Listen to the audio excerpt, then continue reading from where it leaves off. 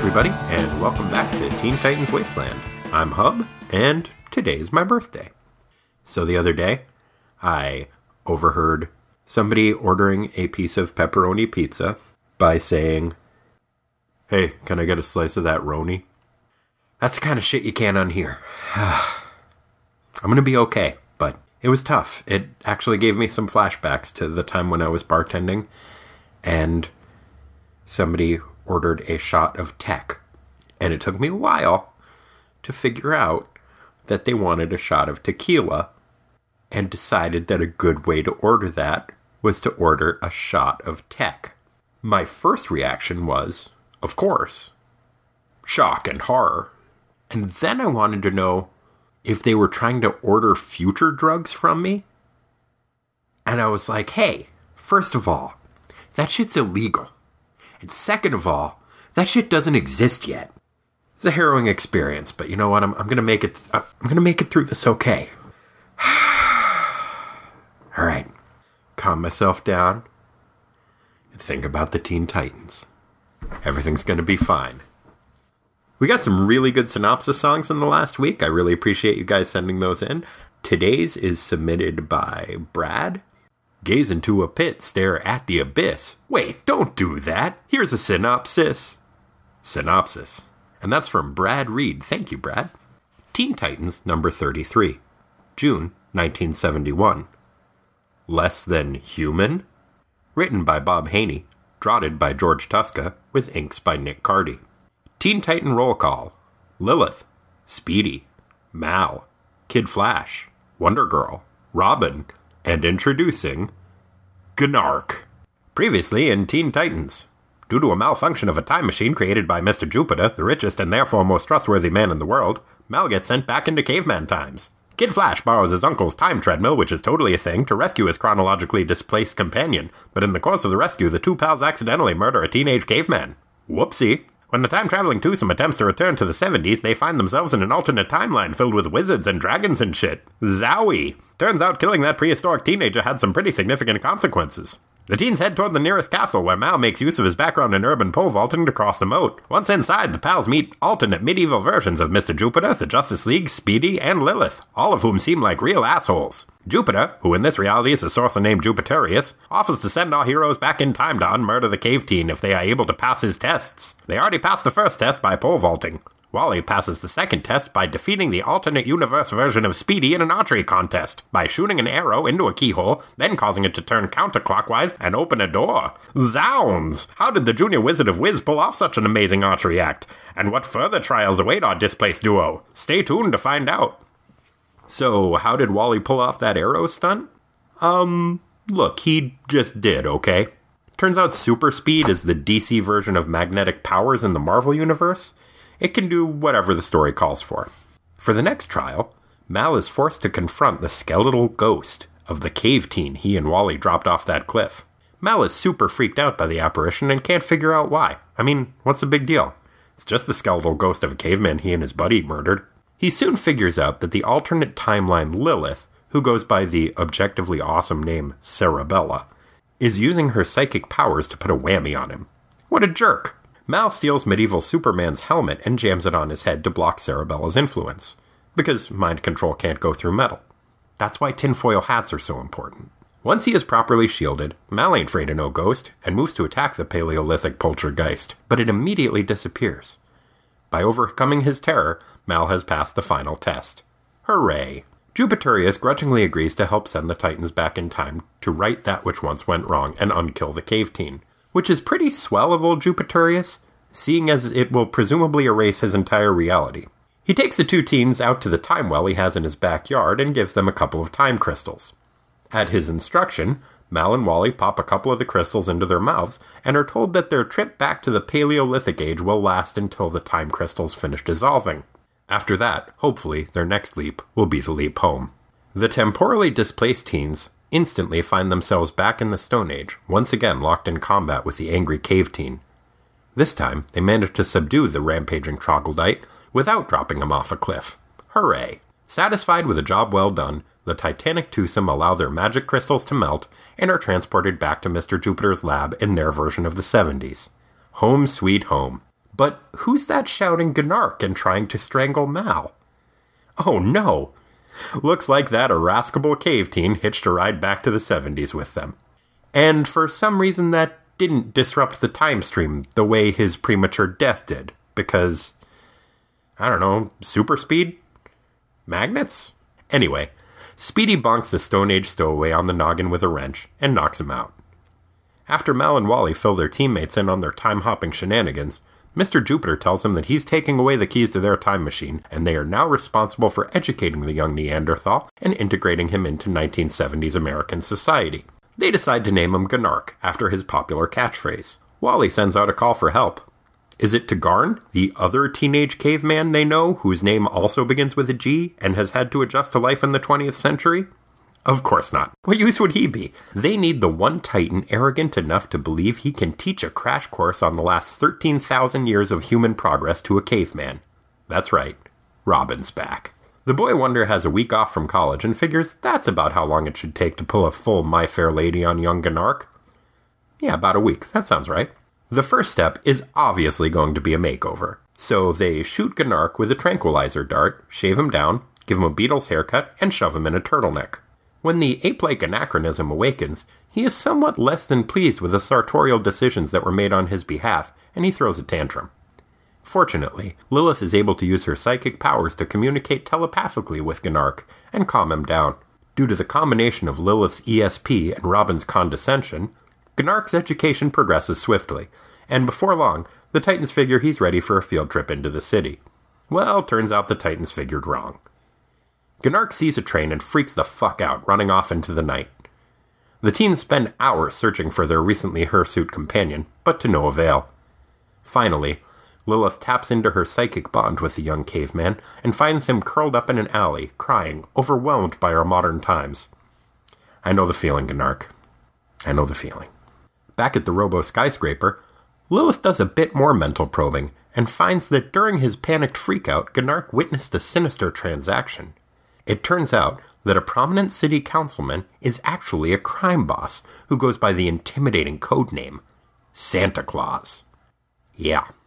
Gnark saw an exchange of cash and paperwork and heard both Santa and his underling saying a bunch of words that certainly sounded crime-related. The Titans want Gnark to testify against the corrupt councilman, but as Gnark's primary means of communication is still monosyllabic grunts and exclamations of his own name, they're not sure he'd be a credible witness. I mean, maybe a presidential candidate, but not a credible witness. The teens really channel their inner Henry Higginses, and over the course of the next 2 weeks do their best to transform Gnark into a proper British lady, witness for the prosecution. The Titans take their case to the DA and the trial date is set. When the sinister Santa Claus sends his little helpers to try to kill Gnark, Lilith gets spooked and drives Gnark out of the city in her van. Good thinking, Lilith. A van out in the woods is much safer than an isolated skyscraper surrounded by robotic security and superpowered teens. Well done. Just as things are getting pretty cozy out in Lilith's van, with the incense burning, and Gnark is telepathically professing his love for Lilith, the two are attacked by Santa's goons. Oh shit! When Lilith is injured, Gnark goes berserk and beats the shit out of the goons. Hooray! He is about to kill one of them when the Titans show up, and Robin tells the enraged Neanderthal that killing is bad. Gnark puts the thug down and everyone is super proud of him. Turns out they were able to track him down because Mr. Jupiter surgically implanted a tracking device in him while he was asleep. Well, that's not creepy. Also, why didn't they use that when he ran away the first time? The next day, Gnark does a great job testifying, and Santa Claus is sentenced to a long prison term. Hooray! Oh, and it turns out Lilith is okay. It was just a minor gunshot wound. And I think her and Gnark start dating. Hooray! And joining us once again is my good for many things brother, Corey. Corey, how are you doing? I'm doing good. How are you? I am doing very, very well. Due in part to the birthday whiskey you brought over to me. Thank you, sir. You're entirely welcome. Well, thanks anyway. Nope. And to listeners, I'm sorry. So, what did you think about the issue? Well, I guess first and foremost, I'd like to... Oh, I'm sorry, Corey. I don't mean to cut you off, but damn, there was some picket signs in this shit. You know, and I I saw it coming, literally and figuratively. Not only picket signs, but the Titans holding up signs with their own names on them to educate our new friend. Gnark, who I keep wanting to call Garn. I can see why. Yeah. Not the first time we've seen a teenage caveman having to deal with adjusting to the 20th century. Mm-hmm. Yeah, kind of weird that they don't hit on the fact that that's happened before. Mm-hmm. My suspicion is, at this point during comic books, they were very specifically written for a fairly narrow demographic. More so at DC than at Marvel. But the old wisdom used to be, you got kids reading comics for 4 years. So if it happened more than 2 or 3 years ago, it didn't happen. Sure. Because totally different readership, whole thing turns over. But come on, man. Their names sound alike. And also, so at this point, we've met 3 bestial teenagers. Gar, Garn, and Gnark. Gah. Yeah. It's a little bit of a stretch to include Beast Boy in that, but he's usually an ape.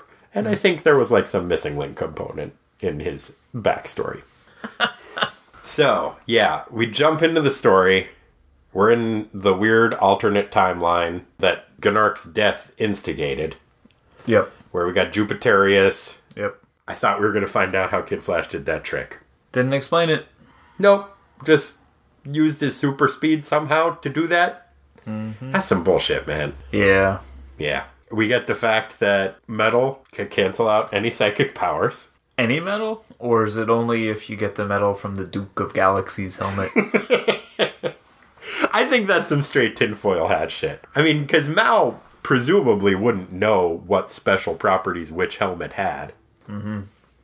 Unless he's just like, I bet people are always trying to psychically fuck with Superman. There's a reason he's wearing that special hat. That really pissed off True Shaft or True Shot. It pissed off Batman, and True Shot is Speedy. He is the Thane of Bose, I believe. The guy with the warthog hat? Yeah. When he was like, this is cause for an execution. Oh, it's he begged to let loose his killing shaft. That was awesome. Yeah. But it is kind of funny to me that, like, cross companies, it's kind of a trope that, oh, if you wear a metal helmet, then people can't psychically take over your brain. Because that's Magneto's deal. In the Marvel universe, Professor X can't take over his brain because he's got that metal hat on. Yep. So, guys, seriously, wear those fucking tinfoil hats. The government's trying to take over your mind. Yep. You gotta stop them. It's like a Faraday cage. Yeah. Don't let them see your information. Yeah, man. What's a Faraday cage? I should know that. So it basically take I don't know. You don't know what a Faraday cage is? You take I read this recently. I think it's basically you run. It's either magnetic energy or just regular electricity through metal structure, and that makes. Oh, and that's those things that you can stand in front of, and like if you're in a car and it gets struck by lightning, it'll be okay. No, it prevents the. I don't know. I'm gonna need to look that up. I don't want to spin a yarn. Oh, but it'll keep people from spying on your shit. Oh, electronically. Oh, so like a tinfoil hat that works. You mean a tinfoil hat? Because a tinfoil hat's a tinfoil hat that works with some juice.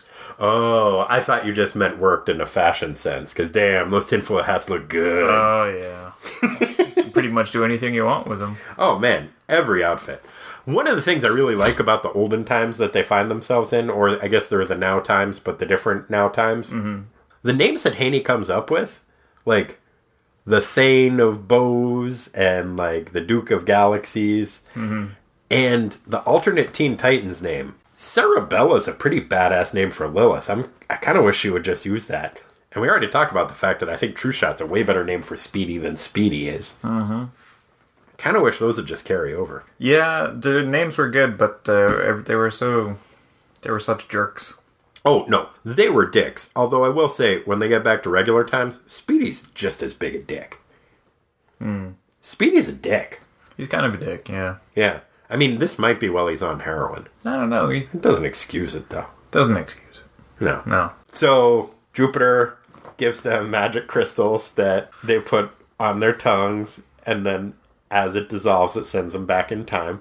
Do you think that was an acid metaphor? It really seemed like it to me. I don't know if I was reaching, but I actually wrote that down. I wrote a note that said, did Wally and Mal just drop acid? It really seems like they did. And just a little bit of backstory on Bob Haney. He did live in Woodstock, New York, at the time of Woodstock. Oh, so I'm just saying that may have been his impression of youth culture at the time. It's entirely possible. He might have done research even. Yeah, he may have researched it. This issue kind of reads like he was researching it. Kind of a lot. It goes in so many different directions, and it changes which characters we're focusing on. And we're barely touching the surface of this shit so far, even. And that scene where Lilith and Gnark are sitting in her pad or her van or her whatever. van, and like, she's got the incense lit, yeah, and she's reading her palm. And there's like psychedelic posters. That totally looks like they were sitting down to like have a ceremony. It looks like they're in the Mystery Machine too. I think Scooby-Doo was on at this point. It totally looked like the Mystery Machine. Yeah. In fact, I was so bummed when it got shot up. Oh God, it was such a sweet van. That van was so sweet. But come on, man. Why would you leave the Robo Skyscraper if you want to keep Gnark safe? I don't have a good explanation. I think it's because she's part witch. Well, I don't know. I just thought that at one point, one of the Teen Titans says, she's half witch. Mm-hmm. And just like tosses it as an aside. It's like, that's never really been brought up before. That's a weird way to introduce that concept. Yeah, and it's also not a hereditary. I wouldn't think so. I understood that it was Wiccan was a very respected religion. Mm-hmm. I have nothing against it. Yeah, and they used to brew beer. Well, that's the important thing. It's where the broom came from. What? So, what? Some people say that. So, in medieval times, some of the healers were women that also were responsible for basically brewing beer. And the thing that they used to stir the beer was sort of like this big paddle thing that they used to hang out in front of their shops, right? But then as Christianity started to take over, they were like, all that stuff's bad. We hate beer. We don't like people healing things. And so then it got turned into like, they're witches and they fly on brooms. So wait, but it was a paddle, not a broom. Yeah. But because it was a paddle, you said people say this. Yeah. Are these people not you? Are there other people than you that say this? I might be like, paraphrasing, or maybe remembering not correctly. Yeah, maybe it is though. I would like that story to be true. Yeah, I don't know if it is now that it's coming out. It sounds like a little bit of a stretch. We're gonna have to look that up in the fact check. But either way, Witches Invented Beer. Nice work, Lilith and your people. Oh man, I'm gonna have to do a postscript for this for the Faraday cage and the Witches brewing beer. There's gonna be a couple others too, I think. We're just gonna keep barreling through. It's the birthday. I'm gonna assume that it's the case. All right. So then we get to my first big issue with the issue, as it were. They go back in time. I have an issue with. They don't kill Gnark, which is pretty nice of them. Mm-hmm. The crystals finish melting in their mouth. And so they zip back to Jupiter's time, and Gnark comes with them. Mm-hmm. So Gnark is removed from the time stream at the same point that he had been removed from it by his death. But everything in the 70s is the way that it was when they left. Yep. I have a possible explanation. Do you? Nope. Oh, okay. Well, then we'll go with mine, I guess. Here, I'm angling for whatever the DC equivalent of a 40 years late no prize is. It wasn't Gnark's death that caused the disruption of the time stream, but Gnark either fell hard enough onto the ground that it opened up a fissure that exposed a rare element that at that time changed everything, or Gnark fell on a more important caveman and killed him. And so that this time, it was not by killing him, but by him falling, or not falling off of the cliff, and killing that other caveman, our time stream is restored. I respect what you're trying to do there. Yeah. But it makes sense. No. I mean, the idea that removing Gnark from the time stream results in the 1970s that has dragons and shit doesn't make any sense. Okay. I understand that, but if you go with the fact that it did... yeah, it's kind of a stretch. How do you get from caveman times to castles and dragons and magic times? Okay. Maybe, like, back then there was, like, one wizard. And Gnark fell on the one wizard? Yeah, sure. Yeah, I'm saying in before. The proto-wizard. No, because it was the other way around. If Gnark didn't fall off the cliff, there are no wizards. Oh, you're right. Yeah. So, what I'm saying is maybe the caveman that Gnark fell on was the guy who killed all the wizards. Okay. It's a stretch, but I'll take it. Yeah. So that's what happened. Thanks for clearing that up. No problem. That's what I'm here for. Then they get back, and Mr. Jupiter's a real dick about shit. What, just because he won't send Gnark back in time? Well, partly. Also, he sounds like he acts like that's his decision to make. He's like, well, I don't have the time machine anymore, so there's no way to do that. Like, dude, your time machine isn't how Wally got back there. He acts like the time treadmill wasn't even a thing. That's true. His default setting is assuming that he invented shit that he didn't invent. He's very rich, Hub. I know, he's a very wealthy man. And therefore trustworthy. Did you also take umbrage at the fact... He takes a very scolding tone initially. He's like, alright, what did you guys do? You got a caveman here. Yeah, I thought that's one thing, too, that I thought was funny, where he kind of spins it where, like, he fucked up, basically, and is the reason for this whole thing happening. But then when Gnark comes back, he's like, alright, we gotta put him in a cage, and now, Titans, it is your greatest challenge to civilize this caveman.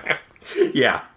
Like, that's gonna help them be better crime fighters, or... Yeah, and help their development as people, and it was all part of his plan. Well, that was kind of the crux of the issue, right? Which was, it culminates in this statement of, you know, basically you can judge the moral character of a set of people by the way that they treat their enemies rather than how they treat their friends. Right. Which so was nice. I guess it was rather noble. Yeah, way to go, Mr. J. Kind of took a dickish route to it, but, you know, his heart was in the right place, I guess. I guess. I liked to, and this is just kind of a running trope, I want to go back and count how many people have been knocked out by being hit on the head with a wrench. At least two that I can think of. Probably more. I'm sure there's more, but, like, I'm thinking of a few off the top of my head. Speedy just brains Gnark over the head with a wrench. And after that, too, he's like, oh shit, did I kill him? Yeah. And they're like, no, he's still breathing, it's cool. Which should be something that gets asked anytime anybody gets hit in the head with a wrench. Because those things are heavy. Yeah, you could totally kill somebody with it. Like, it wasn't a small wrench, it was like a giant... Yeah, it was one of those giant, like, cartoon wrenches. Yeah. What'd you think of the relationship between Lilith and Gnark? Because it seems like they're kind of hooking up a little bit. Yeah, it seemed a little weird, but I don't know. I thought it was nice of her to kind of take him under her wing, as it were. That's the thing that makes it creepy for me. She was acting like his mom, and other people brought it up. Mm-hmm. And then it seems like they're kind of dating at the end of the issue. And that's kind of uncomfortable. Yeah. Like, they've been raising him and trying to educate him, and then she's like, hey, you're pretty good looking. Yeah. That was one of the things that struck me as creepy. One of the other things that struck me as creepy is Mr. J just dropping a fucking tracker under Gnark's skin while he's unconscious and not telling him about it. Yep. That stood out to me as kind of a rich guy dick move. Yeah. I wonder if he has him in the other Titans, too. Do you think he does? If he does, he doesn't keep him up at night, I can tell you that much. Yeah, man, nothing keeps that guy up at night. Sleeps like a baby. Yeah, unless he drinks coffee after 7. Yeah, I don't know. The relationship certainly was, in some respects, maternal with Gnark, but the aspects in which they were raising him were on, you know, sort of morals and cultural norms. Wasn't also, there's a scene where she is feeding him ice cream with a spoon, like, and doing like, here comes the airplane. Yeah, there's no way around how it's creepy. It is creepy.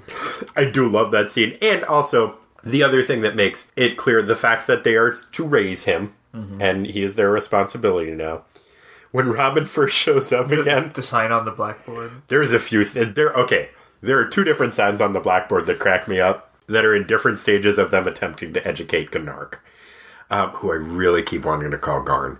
But even before that, when Robin first shows up and tosses his college sweater aside, which it took me a while to figure out what was going on with that, I think it's Lilith is reading a book by Dr. Spock. I was under the impression that Robin brought them a stack of parenting books. I think they were reading those when Robin showed up. Oh, okay. And was just like, no, fuck that shit. We're going to use my science stuff.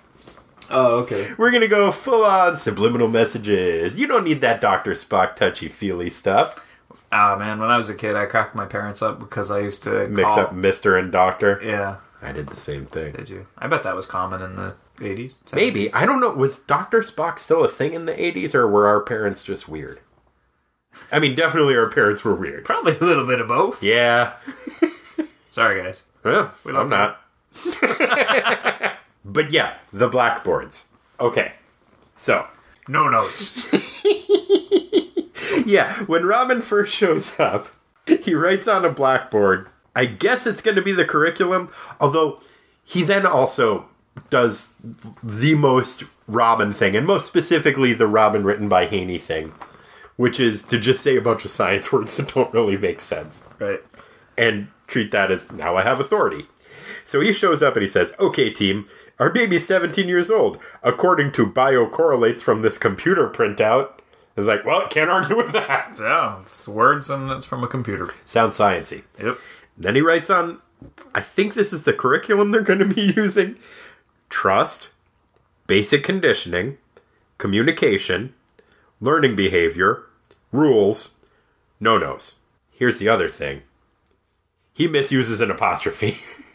Unless there is something that Lilith's head is covering up on that blackboard that says, and no is a friend of theirs who owns certain things. It is no, and then apostrophe S. The grocer's apostrophe. I'm not familiar with that phrase. What's the grocer's apostrophe? Just an unnecessary apostrophe? Yeah, it's like when people think that in order to make a word correctly plural, it needs a apostrophe before the S. Is that specifically something that grocers do a lot? I don't know the etymology of the phrase. Huh. I just heard it called that before. Interesting. Sounds kind of classist. Like apples. No, yeah. Appleses. Get your appleses Oh, I love appleses. at my store. Some good appleses.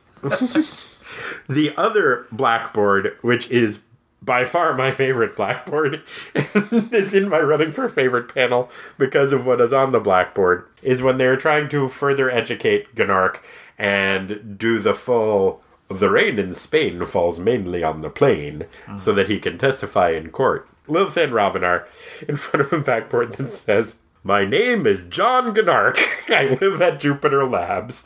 That cracked me up. The fact that they think they're like, we'll call him John Gnark. That's more respectable. Mm-hmm. But they're not trying to disguise the fact that he is a caveman from the Paleolithic era. They tell the district attorney and the newspapers that fact. Ape Boy.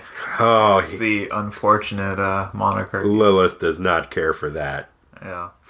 Man, they're... Well, they could have done a little bit of a better job with his PR. I mean, you can't really blame the press of the 70s for calling him Ape Boy if they said guess he was if- actually a... Mr. Jupiter could hire a pretty decent press agent, you'd think, if he wasn't... He could buy the freaking newspaper. Yeah. Oh, yeah. Pull a maybe he- full Citizen Kane on that shit. Mm-hmm. How'd you like Garn's makeover? He made a pretty handsome...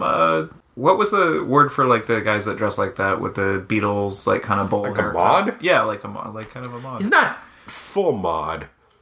But yeah, I could He's see got the that. turtleneck and the tight pants and the... Yeah, but he's wearing sandals. I don't think mods would wear sandals. I think they'd wear fine Probably Italian couldn't find shoes. shoes that would fit that dude's feet, man. his caveman ways. Big ass caveman feet. I like he was wearing a nice wide tie at the end, too, when he's in court. Yeah. Yeah, oh man, that last panel when he's like walking all happy down the street with Lilith? Yeah. it's just charming. Just out of court. He did a great job he testifying. looks so happy. Yeah, really fun issue. It was so weird and it took so many turns. It took me forever to write the synopsis because just different shit kept happening. It was like there were 4 different stories, just kind of one after the other. But I really liked it. I thought it was really fun.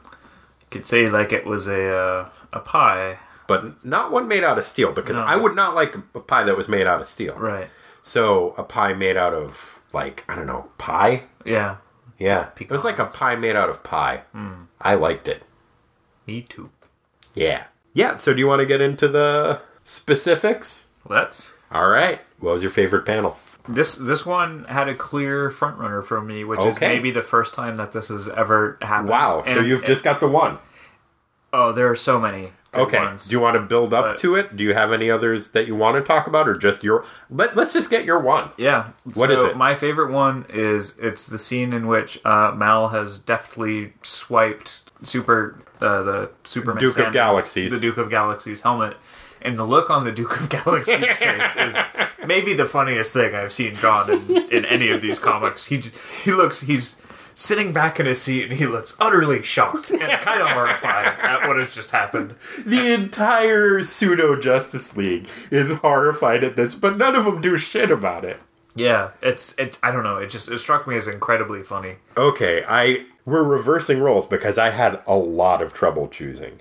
Definitely in the running was the picket signs one, where it's all of the Titans just...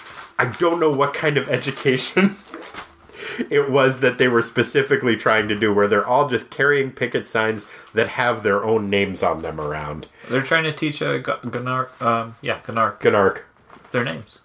Okay, my suspicion is Robin already had a picket sign that just had his name on it, and he is constantly just out there advocating for Robin. He's like, oh yeah, this will help teach Garn. You guys, or Gnark, you guys make them too. Mm-hmm. Another one, as I mentioned, the blackboard that says John Gnark on it was really, really good.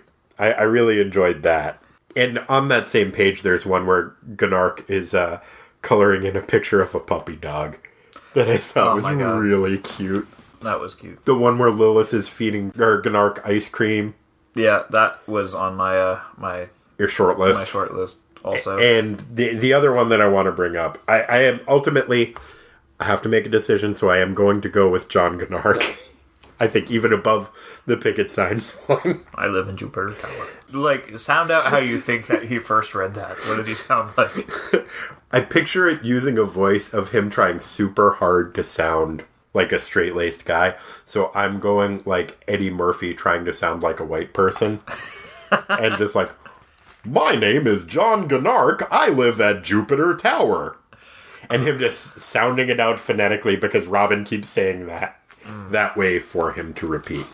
The other panel that I really, really liked, it's on page 14, and it's when he runs away and is crying in the alley. Oh, I know. It was really well done. Yeah, there's another one where he just looks horrified at something. I think it's after that. Mm-hmm. And it's just like, it's after they tried to kill him with a bomb and the van.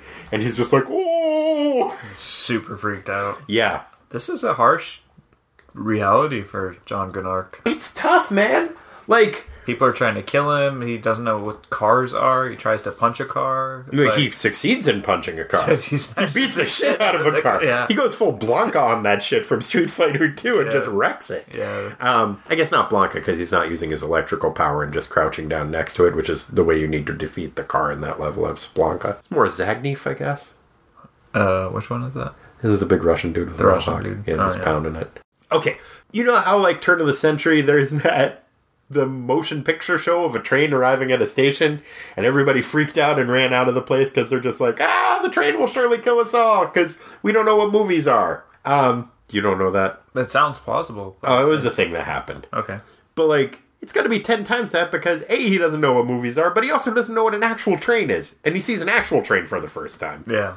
Terrifying. Sure. Terrifying. Poor Gnark. Poor Gnark. Poor Gnark. At least he's getting some. I don't know if that's really going to happen. He's hanging out with a chick and lighting incense and in a van. I don't know. He tells her that he loves her, and then they're holding hands.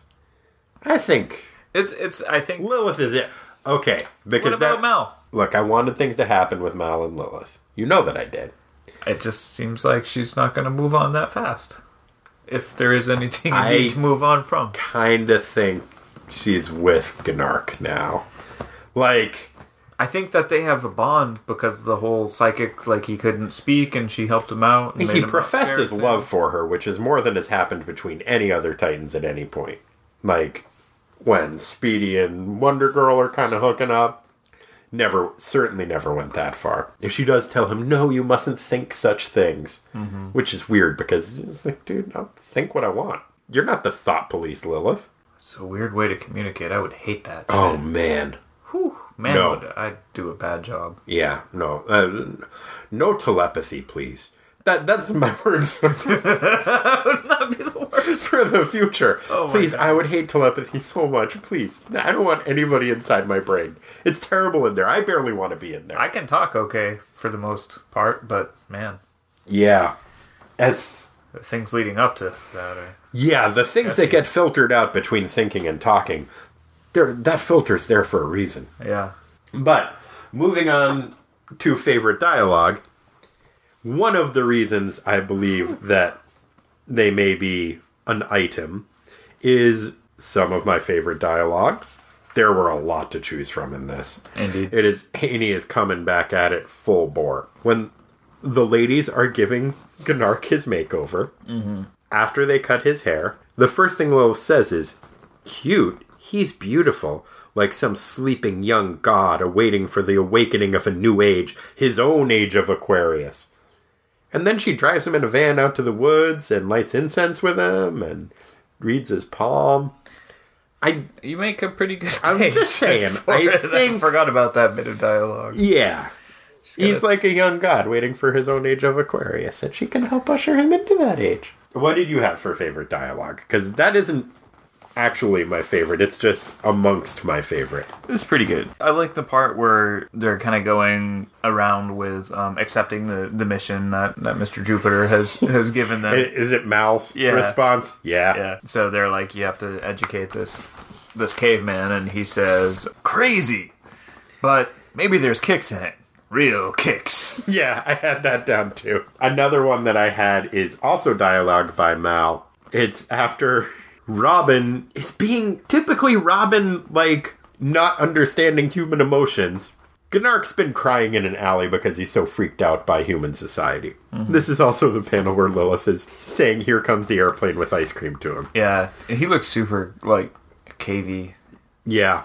So Robin is delighted to hear that he was curled up in the fetal position crying, and says, tears, eh, Lilith? A good sign. His fixation on you as a mother figure, plus such human emotions, show he's developing. God, you're a dick, Robin. And Mal's response to that is to say, man, you sound like the medical shrinks who could explain everything about the ghetto. Except why. Whew. Deep, man. Zing. Really uncomfortable. I think that might be my favorite dialogue. Just, it very much typifies this as being of an era. And the other one that did you have more? I got another one. Okay, what you got? And it's actually from page 1. I think it's Jupiter. No, who is saying it? It is Jupiterius. Shoot, varlet and scarlet hose. Shoot, and do thy best to better a true shot shaft. It reminded me of that Robin Hood on Book on Tape. Oh God, that was. Go and cut a cudgel to test thy manhood. Yeah, have that. By this and by that, my head hummeth like a hive of bees on a hot June day. Oh man, yep. We used to have this radio adventure of Robin Hood that we both listened to a lot as a kid, and those are quotes from it. And you're welcome. Yeah, when Robin first shows up, and they're all very surprised to see him. Lilith says, what gives, boy wonder? The college chicks don't dig your line any longer? Zing. Zing. Yeah, man, great dialogue. So, who was your favorite Titan? I feel a little weird saying this after the discussion that we just had, but I think Lilith, because of her compassion with... When they first make their psychic connection, he's got her in this, like, gnarly chokehold after he freaks out and punches a mirror, and he's basically starting to choke her when he's in this cage, and then she... like has that mind meld thing and like oh, he's freaked out, so I should be nice to him, and she really does bring him along and is a very good educator for him before it gets all to Sir with love and kind of creepy. Yeah, it takes a turn for the weird for sure, but I thought good on her, because she's also been sort of one of the more, and I hesitate to use the word enigmatic characters. No, she definitely has been, and yeah. And she still is, and I think a part of that is that her powers are so inconsistent in how they're treated and how reliable they may or may not be, and which ways they can be used. And yeah, they've kept her being kind of aloof in general. My choice is Gnark. He's not a Titan. Isn't he? I honestly, spoiler alert, he joins the Titans. He's a Teen Titan now. Are you serious? Yeah, for the rest of the Bob Haney run, he's one of the Teen Titans. Oh, man. They let a Cro-Mag in, but not... Where's the fuck is Aqualad? What's up with that? Where is Aqualad indeed? Which brings us to our next segment. Oh, shit. What do you think Aqualad's probably up to? Yeah, this is a tough one. My guess, which I don't think is quite right, is... This takes place in the summer of 1971. Yes. Okay. So this was at the time where it went all the way up to the Supreme Court, where Muhammad Ali's case for draft dodging was overturned. Oh. And so the reason for that was they basically couldn't prove why they had denied him a conscientious objector status. Mm-hmm. And out of all the justices, Thurgood Marshall was the only one that didn't vote. And so they say that the reason he recused himself from the trial was because he was involved in previous versions of it. Okay. But I don't know. What's the real reason, Corey? Well, I like to think Aqualad was a huge fan of what Muhammad Ali was able to accomplish without his sea-strengthened limbs. I would think everyone is a huge fan of Muhammad Ali and his non-sea-strengthened limbs. It goes without saying. But, and, Aqualad's probably a little bored not being off on all of his Titan adventures. Maybe not. But, he's following the news and he sees these things happening and he's found some way to convince Justice Marshall to take a fishing trip. And the trial's going down. Interesting. He makes him an offer he can't refuse. Oh, he puts a horse head in his bed? A seahorse head? Oh, is that where that comes from? The Godfather, yeah. An offer you can't refuse. That was a good movie. That was a good movie. That was some creepy shit. You really didn't know that line came from that movie? I've seen it a few times, but I kind of forgot. That's anyhow. What's he really up to? Because that was a that is not in fact what he was really up to. I liked where you were going with it, but actually, you want to know where Aqualad probably is? I would be delighted to hear where Aqualad probably is. France. You know what he's doing in France? What is he doing in France? Pretending he's seen lots of bicycles before. He's if checking there's out one thing he's good at doing, it's pretending he knows what's going on. Yep. So he has heard that there's the Tour de France, and he wants to be a young, hip with it kid. So he's like, oh yeah, I've seen lots of bicycles. I'm going to go check out this Tour de France because, I love bicycles. Mm-hmm. There's tons of them in Atlantis. So he goes there. He brings Beaky with him, of course. Of course. Because he knows that it's a very long race. He's going to need regular water. Mm-hmm. So he's checking out the bike race. He's like, it's been about 45 minutes. He makes a sign, hangs it around Beaky's neck, and says, water, please. Sends Beaky out. Beaky's in France. He pulls up a place, and... Signs in English? Signs in English. Okay. The French people can read it, but they're like, water? We don't have any water. Oh, I see where this is going. They fill his beak with wine. Right. They bring it back to Aqualad. Now, Aqualad's like, I don't normally drink, but any liquid will help sustain me at this point. Right. So, Aqualad gets fucked up. Oh, shit. And while he's fucked up and he's in France, he sees this big chubby dude with a beard coming at him. And he's like, is that fucking Ding Dong Daddy Dowd? That's Ding Dong Daddy Dowd! And he starts fucking throwing haymakers. Oh my god. And this freaks out this dude who is not Ding Dong Daddy Seems Dowd. highly unlikely. No. It's Jim Morrison. Jim Morrison's being an asshole. Because Jim Morrison, drunk too. Spoiler alert, asshole.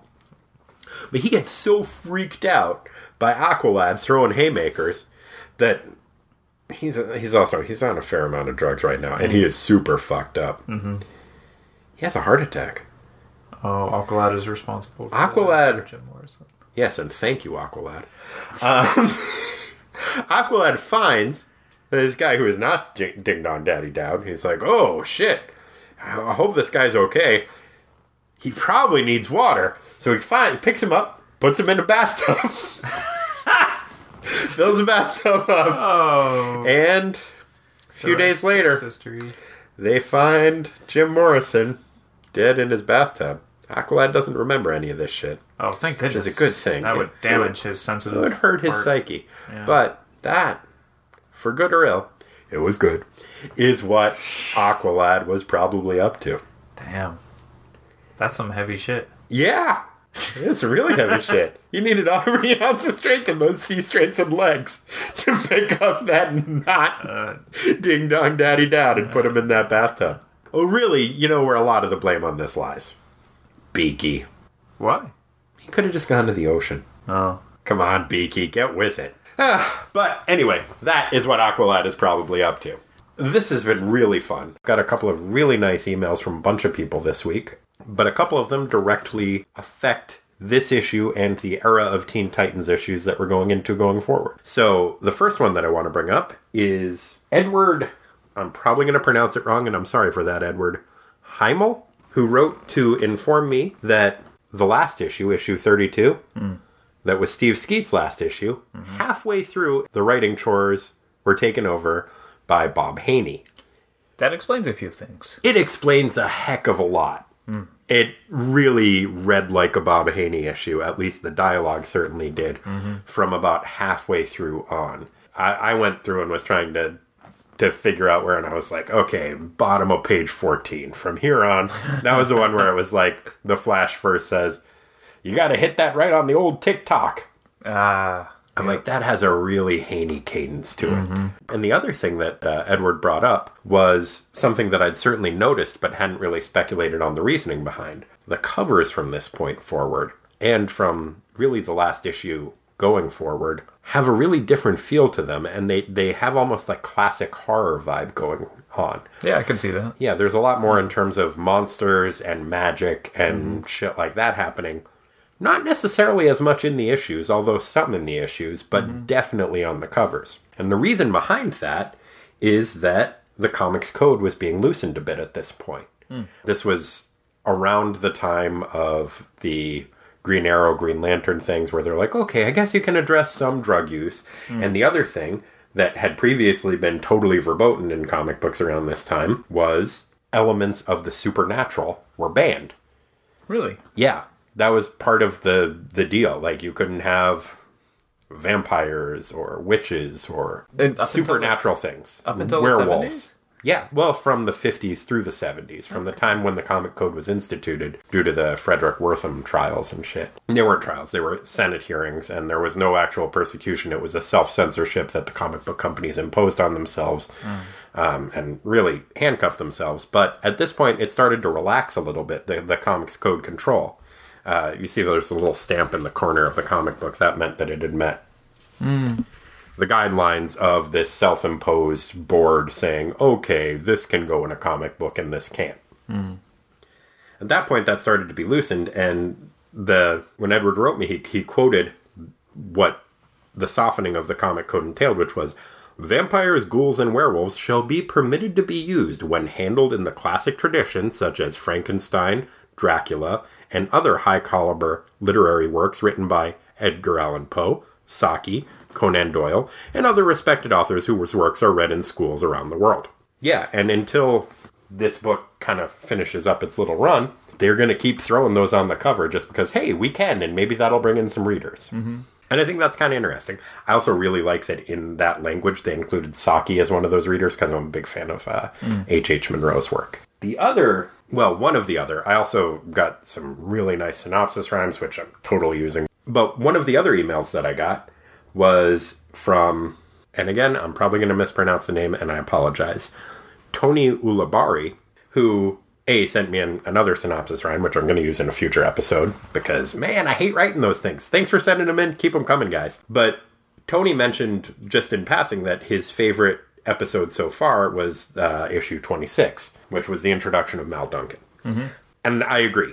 That is definitely one of my favorite issues, and possibly my favorite issue so far. But there is some really cool shit happening right now in this comic book, and it ties into both Haney taking back over the issue, editorial changes, and these are the first Teen Titans comics of this era that I started reading. Part of what makes them, I think, so good is, and good, man, I'm using it loosely, but so much fun, is the fact that this is the third wave of editors that have taken over the book, or editor.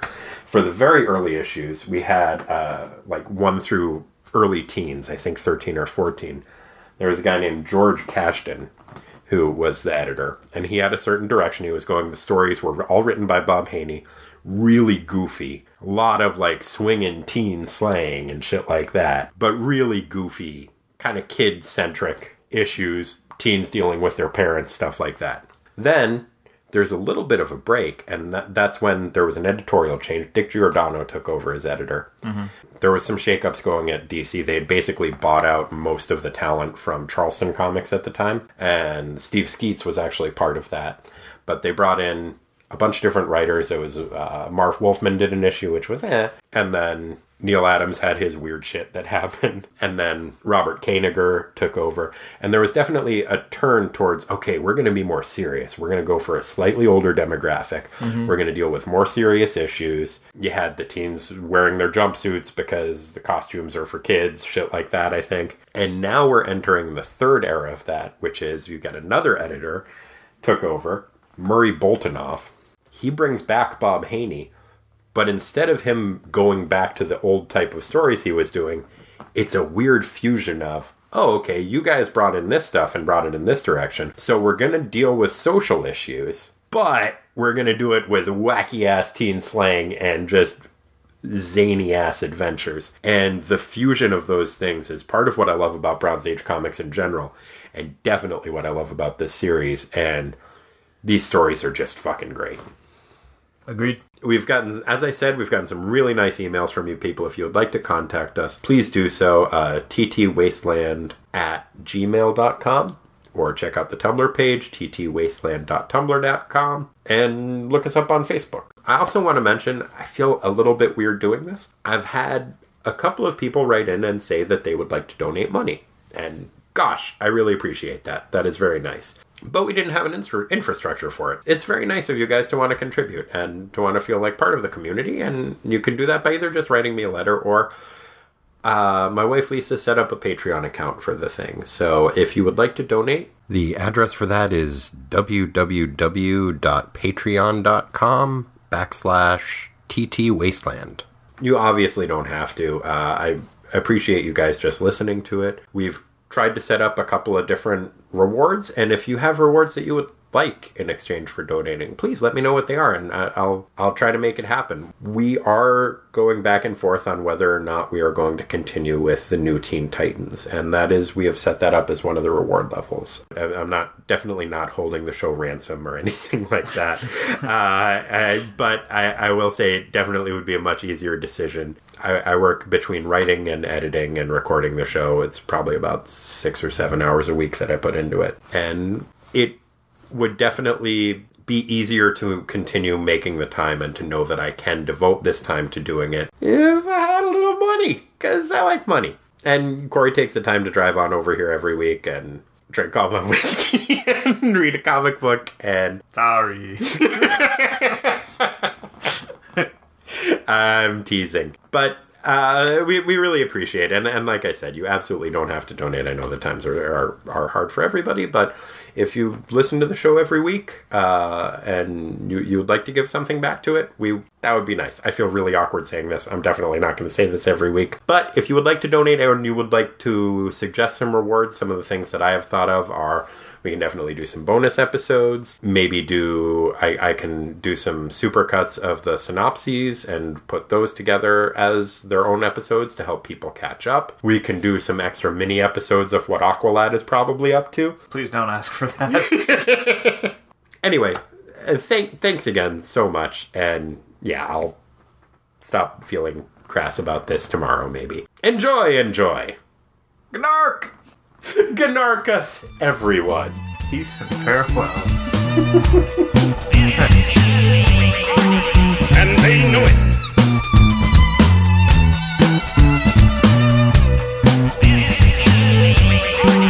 And they know it.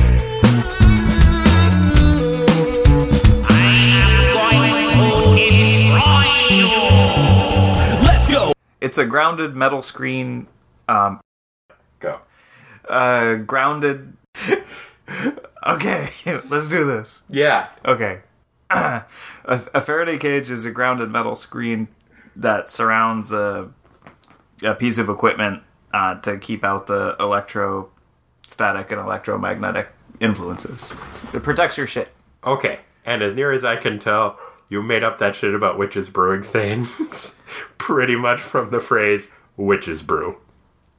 Oh, did I? I think so. That's a shame.